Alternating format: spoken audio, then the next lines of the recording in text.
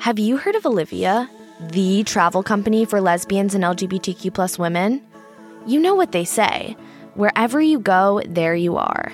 And when you're a lesbian or LGBTQ plus woman, you want to go on vacation, let your hair down, and be your unique self.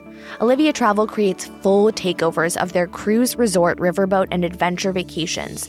So you'll spend the week with LGBTQ plus women who come from all different backgrounds yet have so much in common. It's life-changing to be in the majority on your vacation. You don't know until you go. Discover Olivia for yourself at olivia.com or through the link in our show notes. Save $100 on your next Olivia booking with promo code CRUISING. It's Chicago, 1981. Agents of the Naval Investigative Service, or NIS, were searching desperately for a woman named Dorothy. This was part of a larger quest to uncover homosexuals in the military, something that, in the 1980s, they were a bit obsessed with. So the NIS started to notice that all of these gay men were referring to themselves as friends of Dorothy. Naturally, they decided there must be a woman named Dorothy in the Chicago area at the center of a huge ring of homosexuals in the military. They tried to track her down, but of course, failed. Because there was no Dorothy. Not in the way the NIS thought. Toto, I have a feeling we're not in Kansas anymore. Judy Garland's character in The Wizard of Oz was called Dorothy. This is historian Lillian Faderman. Friends of Dorothy was an underground term that related to The Wizard of Oz and Dorothy, and of course Judy Garland, and the idea that if you were gay, particularly if you were a gay male, of course you loved Judy Garland, and of course you loved The Wizard of Oz. We must be over the rainbow. It was dangerous to talk about being gay in other eras in the mid-20th century. So it was kind of a way to describe to another gay person that somebody was gay by saying, oh, that's a friend of Dorothy's. So are you a friend of Dorothy's? And if the person was gay, surely he or she would know that the reference was to The Wizard of Oz and Judy Garland being a gay icon. The phrase would have been popularized sometime after the release of the 1939 movie. But there is some evidence of its use before that in the early 1920s and 1930s.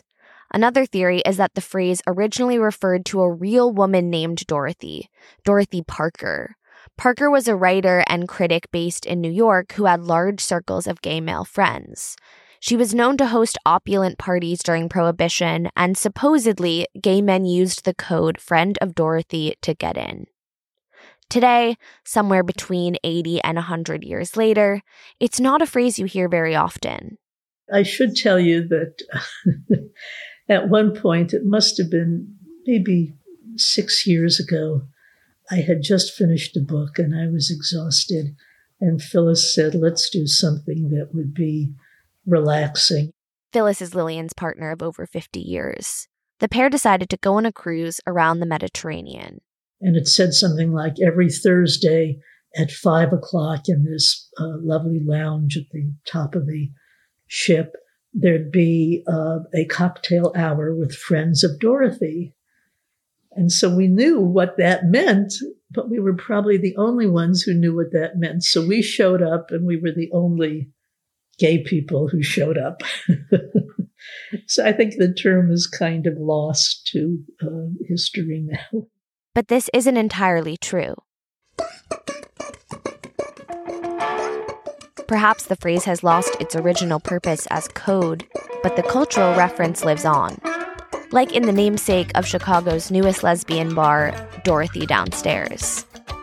Yeah, the Every Friend of Dorothy. I mean, it was always, even before we declared it as a lesbian bar, it was always a nod. Dorothy was named Hard Stop because of Friend of Dorothy. This is Cruising, a podcast about the last lesbian bars in the U.S. My name is Sarah Gabrielli, and this season, we're taking you to lesbian bars, past and present.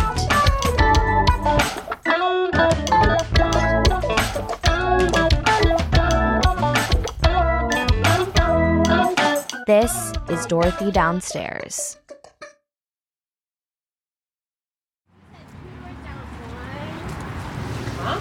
Wait, is that it? 2 doors down. That's 2. Wait, guys.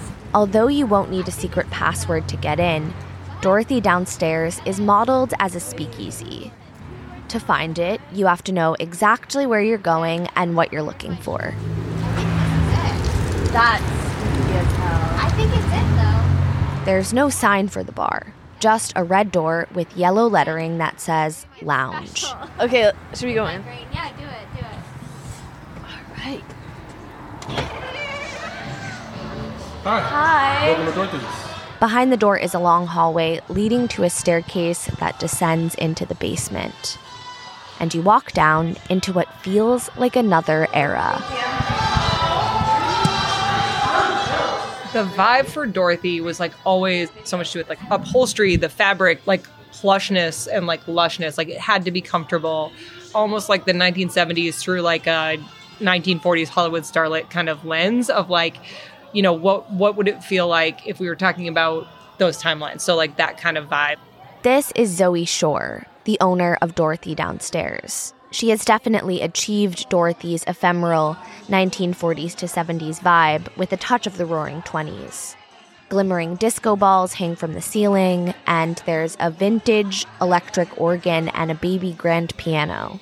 This piano was here. This was actually kind of gifted to me by my landlord. I think it's like a baby grand piano, which is very cool. He manages bands, so I think that's why he had it down here. So we keep it tuned, and we always hope somebody's just going to walk in and start playing, but that hasn't really happened yet. So we've had a few people play during performances. The seating options feel limitless. A huge U-shaped orange plush couch sits across from the bar. And that sofa came across our lens from a local vintage dealer that we really love, Vintage Quest and Keith Minard. And I went over, and we hadn't finished raising the money. We hadn't finished executing the lease. And I was like, I'm putting on my credit card. And if this whole thing falls through, I'll have this sofa in my apartment, I guess. Yes. Because I couldn't not take it. There are additional clusters of chairs and tables throughout the space, carefully picked out from different vintage stores. But perhaps the most unique seating option? And then there's the bed lounge here, which is really like kind of the heart and soul of Dorothy, where you can just like kick off your shoes. There's like little shoe cubbies here on the bottom, kick off your shoes and really just like get all the way back there and get really comfortable. The bed lounge is red and plush and fills a whole corner of the space right at the bottom of the stairs. It was inspired by a vintage photo Zoe discovered.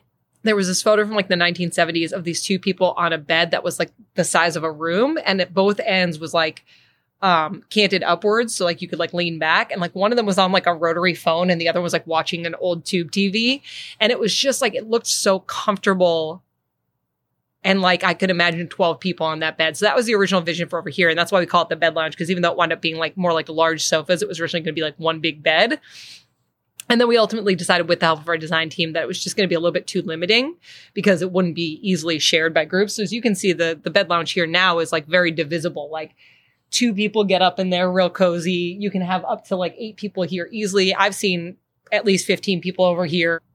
The bed lounge is where we end up sitting and chatting with Zoe and also Whitney, the creative director at Dorothy. Heck yeah.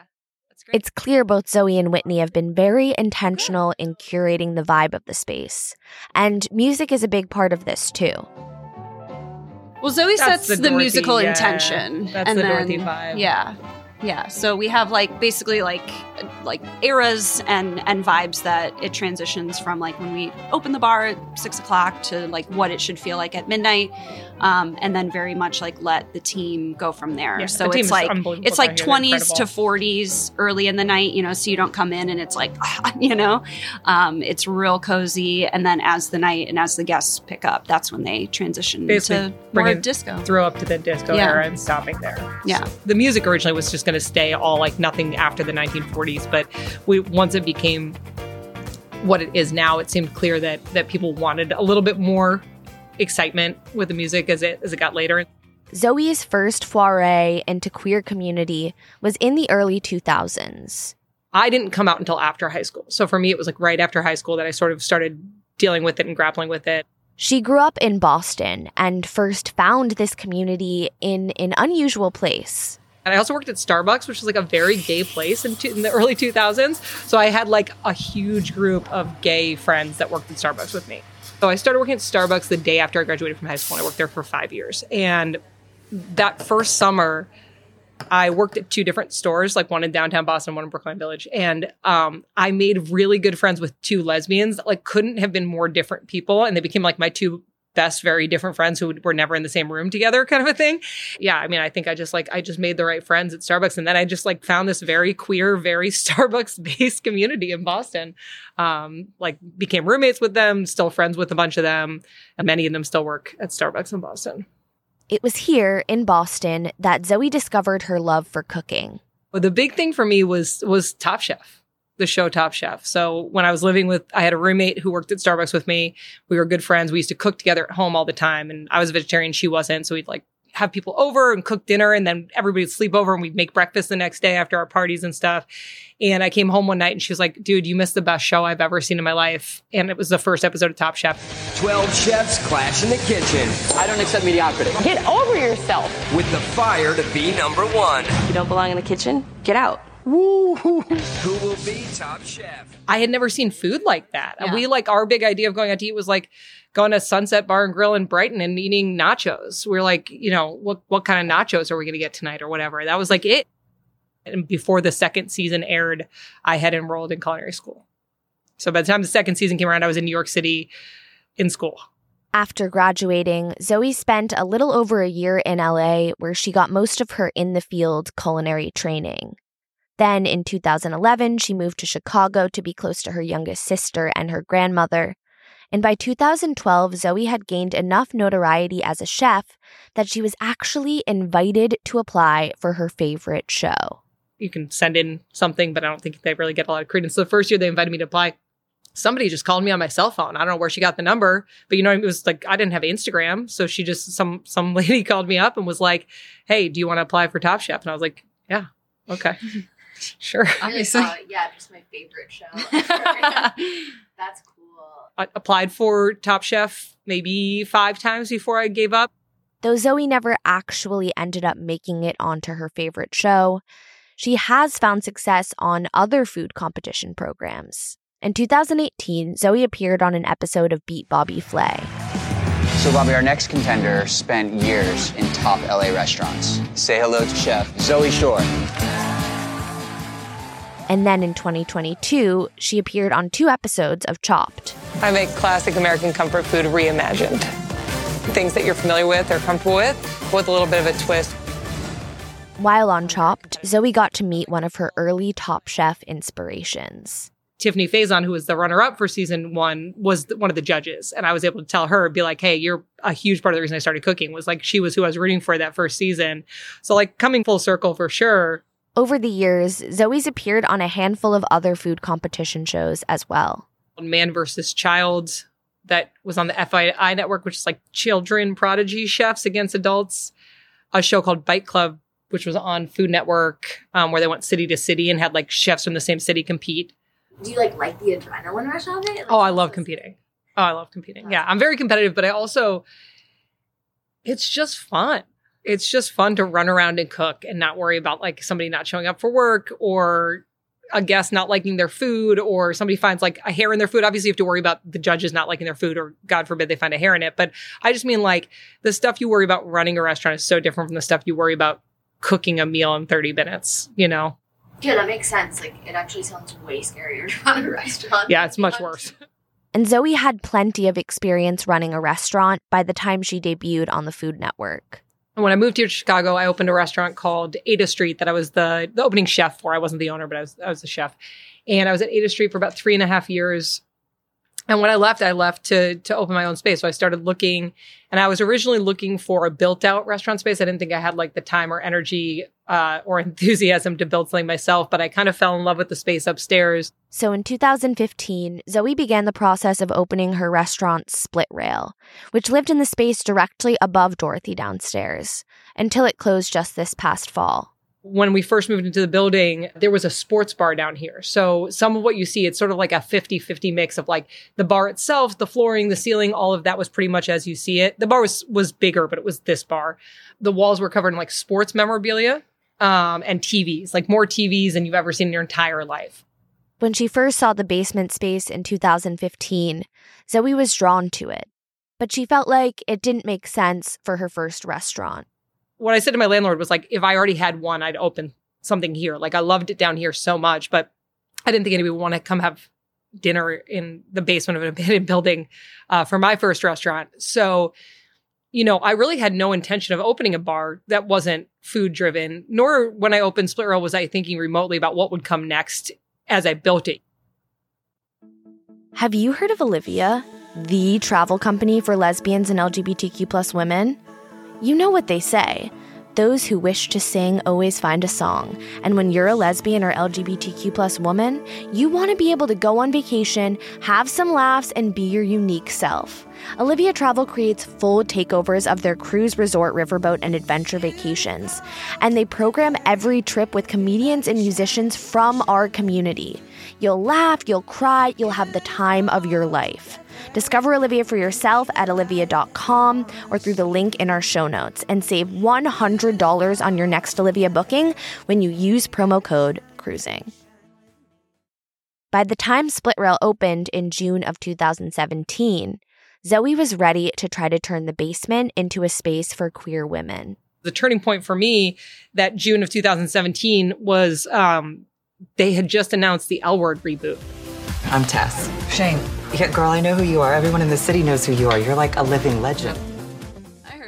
I really came from a background of going out in a different way, I think, than this next generation does, because the apps didn't exist and people didn't meet each other that way. And there weren't as many places to go, And so I really I grew up in Boston. There was like one place in Boston you went. You went on Thursday nights and everybody went. Didn't matter what time you were getting up in the morning. I would get up at 4 a.m. to work the next day at 5 almost every week. And every Thursday night I was at Toast. Then I moved to New York that had a few more options. Then to LA that definitely had more options, but still it was a night. It was a night here. It was a night there. It was Machine on Thursdays, Girl Bar on Fridays. That is how I sort of came up going out as a young queer person. But coming to visit Chicago before I lived here, there was a bar up in Andersonville called Tease, and it was just women all the time. And it wasn't a nightclub. It wasn't crazy loud music. It was like a pool table and you could drink a High Life and it was like chill. And I was like really blown away by it. And so I always thought like it would be so cool to have more places like that where it was gay all the time or for women all the time. But really it was like, I saw the reboot of the L Word and I was like, man, it's our time right now. Like the level of acceptance has changed so much over the last decade. People miss the lesbians from the L Word enough that they're bringing them back. And that was really exciting. Then it took 2 years for them to actually put the show together and actually come out with it. But that was really the turning point for me where I was like, okay, now is the time to do this. We opened Split Rail in June of 2017. And basically the next week, I was like, all right, how do we get this basement thing to be ours?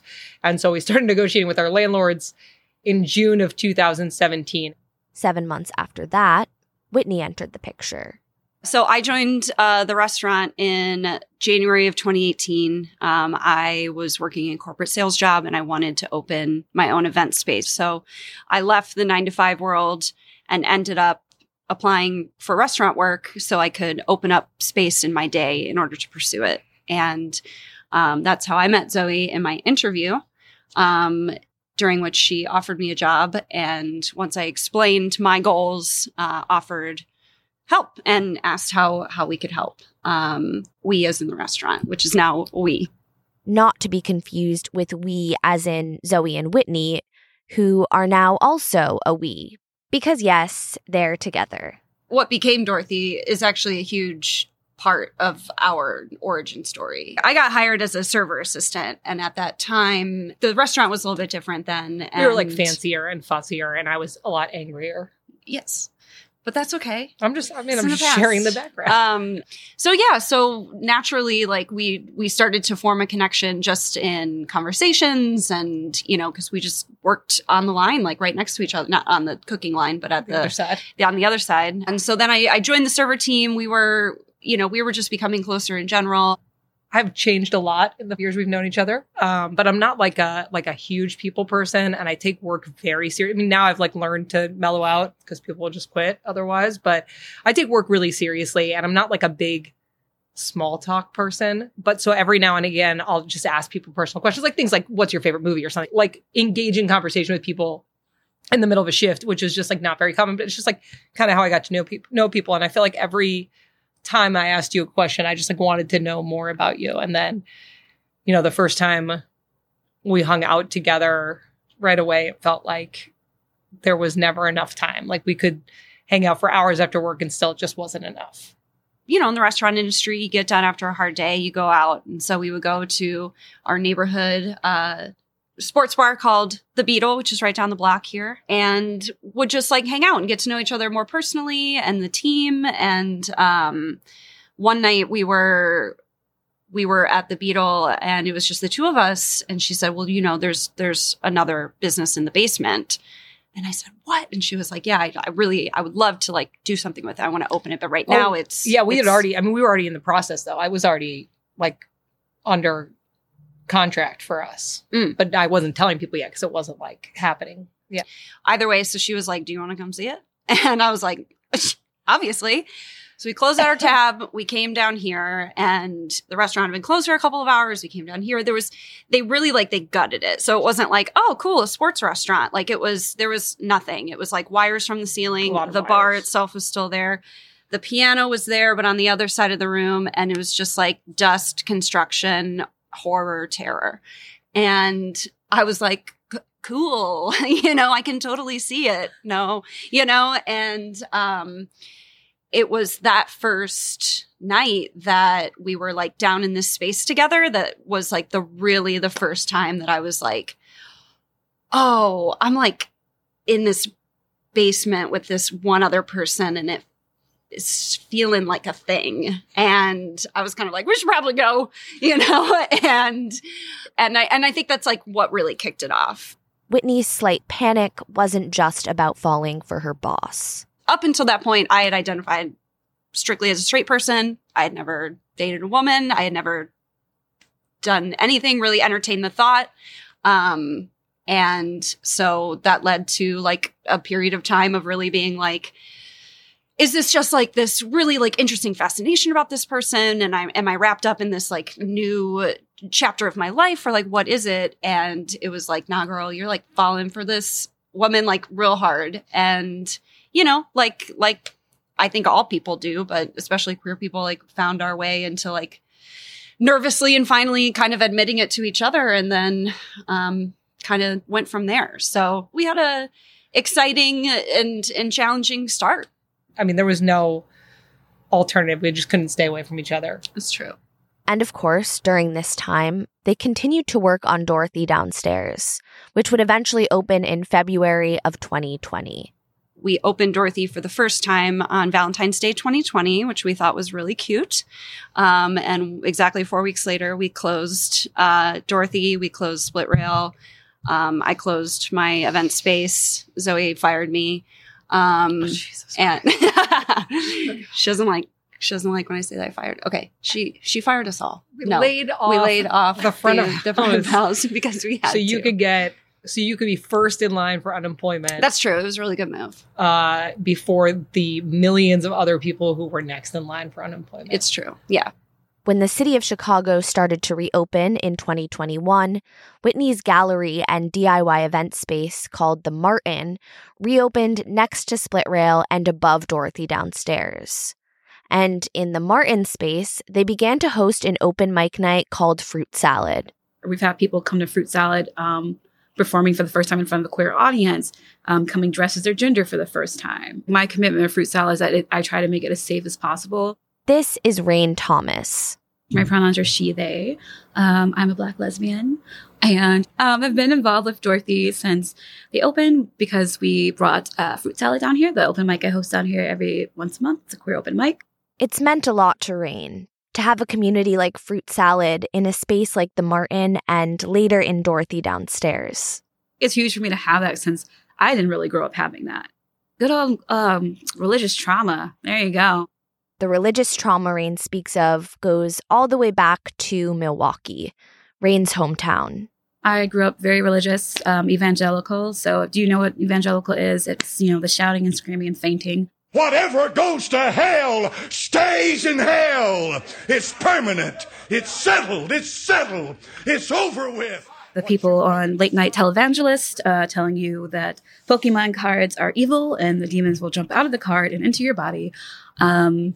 Trigger warning because it's my mom. I love you, but girl, you be saying some stuff.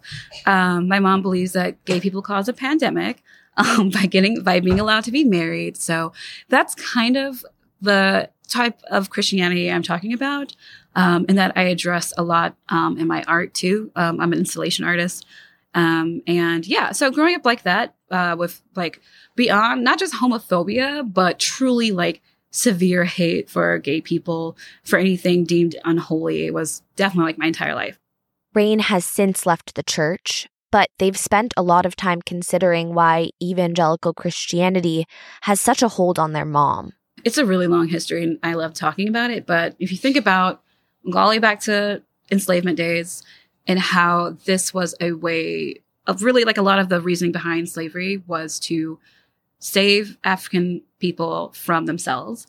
And a huge reason was it because they thought we were too amorous, like naturally sexually deviant.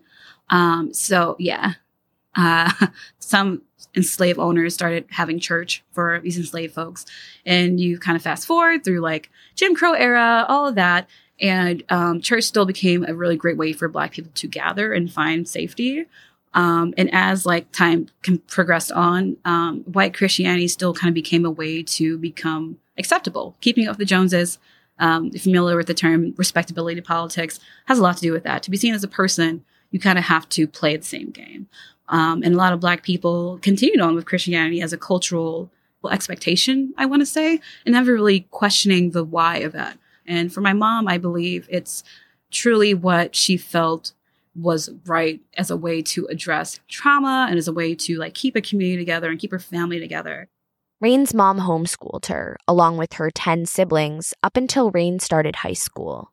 Her theory was, because God is not allowed in schools, I will keep you at home so you can pray while you are being schooled. So we would read the Bible every day. I think I've read the Bible 3 times in my lifetime.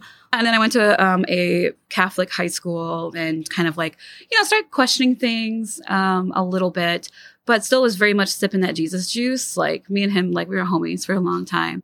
Rain was always aware of her attraction to women, but understandably, it was complicated. I don't think I ever felt wrong. And I think because I honestly was too scared to look at it. Like I just, I was just like, eventually I'm going to kiss a girl on purpose. I was like, I don't think feeling this way is wrong, but I don't think it's right either. So I remember like telling one of my older brothers, like, I think I'm gay. And he was like, oh, that'll go away. And so I quickly just kind of like buried that for a long time. And again, like, gayness is sin. Gay is going to hell. It's unnatural. So you don't really question things a lot in that kind of specific religion. So it's interesting the way that you have to work through internalized homophobia into your adulthood. Even as a young adult, aware of her own queerness, Rain had to process this internalized homophobia.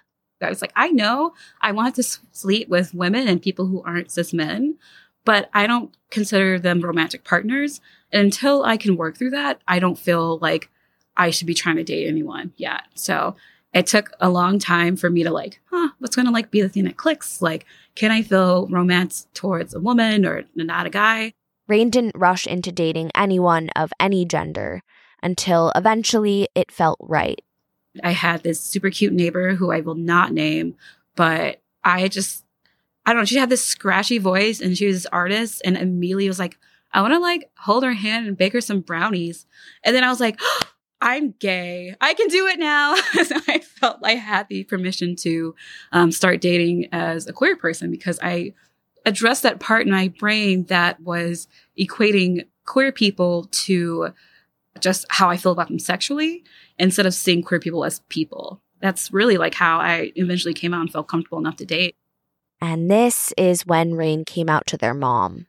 as any fire sign would do, I sent my mom my poetry book. And in the front, I was like, by the way, I'm gay, and just mailed it to her. This is going to be upsetting for folks, so you can like not listen. But she told me that when the rapture comes, to come hide at her house because I would be left behind. And there's a whole thing. Essentially, there's this task force that goes around to see if you have the mark of the beast or not. And if you don't have it, they kill you. So my mom, concerned for my safety, that not only was I going to go to hell, but I was also going to be left behind, and I should go there to feel safe. And I was like, oh, okay, that's kind of what I expected. And she did call me to talk about it. And she's like, I'll pray for you. And I was like, pray for me how? For what? And she's like dragging out. She's like, well, I was like, no, I don't know. Like, what's wrong? She's like, for the stuff that you're doing. I was just like, okay, Mom. I was like, don't call me until you're okay with me being a lesbian. And I hung up. This was about 6 years ago, around the same time Rain moved from Milwaukee to Chicago. Milwaukee is pretty white, and especially like the queer and like art scene is extremely white. I've always said that I don't want to walk in a room at an art event and know every person of color there. That has never been my goal. And here I find it happening less and less. It is not a compliment to me to be in a space with other queer Black people. And there's like 2 or 3 of us. It's insulting and like really weird. But here in Chicago, Rain has found an art community that's more reflective of her own identity. Just having more people here has meant that I could find community that's not only queer, but also other people of color. I cannot tell you what it's like to grow up thinking like you're the only Black queer person. And then you walk into a room of like 300 people who are all Black and gay, and they're all dancing with each other. And it's like the most incredible, like soul-rending experience. And let's not forget, Dorothy Downstairs isn't the only lesbian bar in town. Last season, we were in Chicago to visit Nobody's Darling, a Black-owned and operated lesbian bar in Andersonville, which opened back in 2021. Never in my lifetime, a 32-year-old would think I would walk into a bar like this. Yeah, they're super cool. I love Nobody's Darling for some of their literary events that they'll do. As far as like where I go for queer events, it's usually just here. Like one, I know Whitney, obviously. So, and my friends know this place. But for like queer events and like as a queer bar, this would definitely be my home bar. Rain is talking about Dorothy Downstairs again here, which, as she mentioned briefly, is where she now holds Fruit Salad, the queer open mic night. Initially, Fruit Salad was upstairs in Martin. And then we quickly outgrew the space each time. Yeah, every time. It's grown. So it's grown. So it was like once we got to 50 in the Martin, we decided to come and bring it down to Dorothy. But Dorothy had been closed since COVID. Here's Whitney. January 2022 was our last show that we were like, okay, we've clearly the word is spreading. There's a need. And so we're like, can we just open up the bar this one night downstairs? Like, even when we aren't really operational, we'll run a half-assed bar. Like, we have taps down here. Like, we can sell taps. We can sell like canned cocktails. Like, we don't have enough staff to run it as a bar, but the bar is ours. We pay rent on it. Like, let's do something, and let's start giving money back to Dorothy, who just had a sad year of being closed for quarantine. And so then we were able to allow in 100 guests, and then we pushed it to 120. And seeing just the desire for the show explode, the queer community explode around it. The success of Fruit Salad empowered Zoe to reopen Dorothy Downstairs as a lesbian bar. The Fruit Salad team was the biggest reason why she felt comfortable finally saying, I can open a lesbian place, and people and the queer community will show up because they're already here and they're already loving it and they're already seeing it as a queer space. So it kind of took off, and then we just like answered it. Dorothy Downstairs officially reopened back in July of 2022 and has been going strong ever since. Unfortunately, Zoe's restaurant Split Rail and the Martin event space have since closed their doors. But Zoe and Whitney are currently fundraising to turn the upstairs into a queer wedding and event space.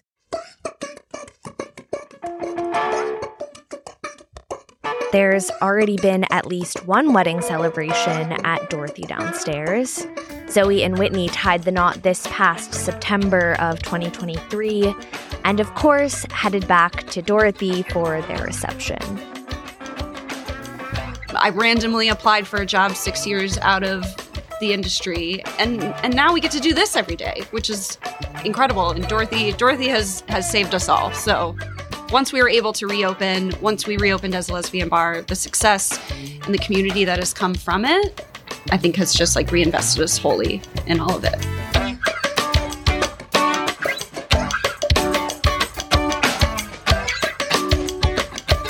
Cruising is independently reported and produced by a small but mighty team of 3. Story producer and social media manager Rachel Karp, line producer and resident road trip driver Jen McGinnity, and story producer and audio engineer me, Sarah Gabrielli. Our theme song is by Joey Freeman.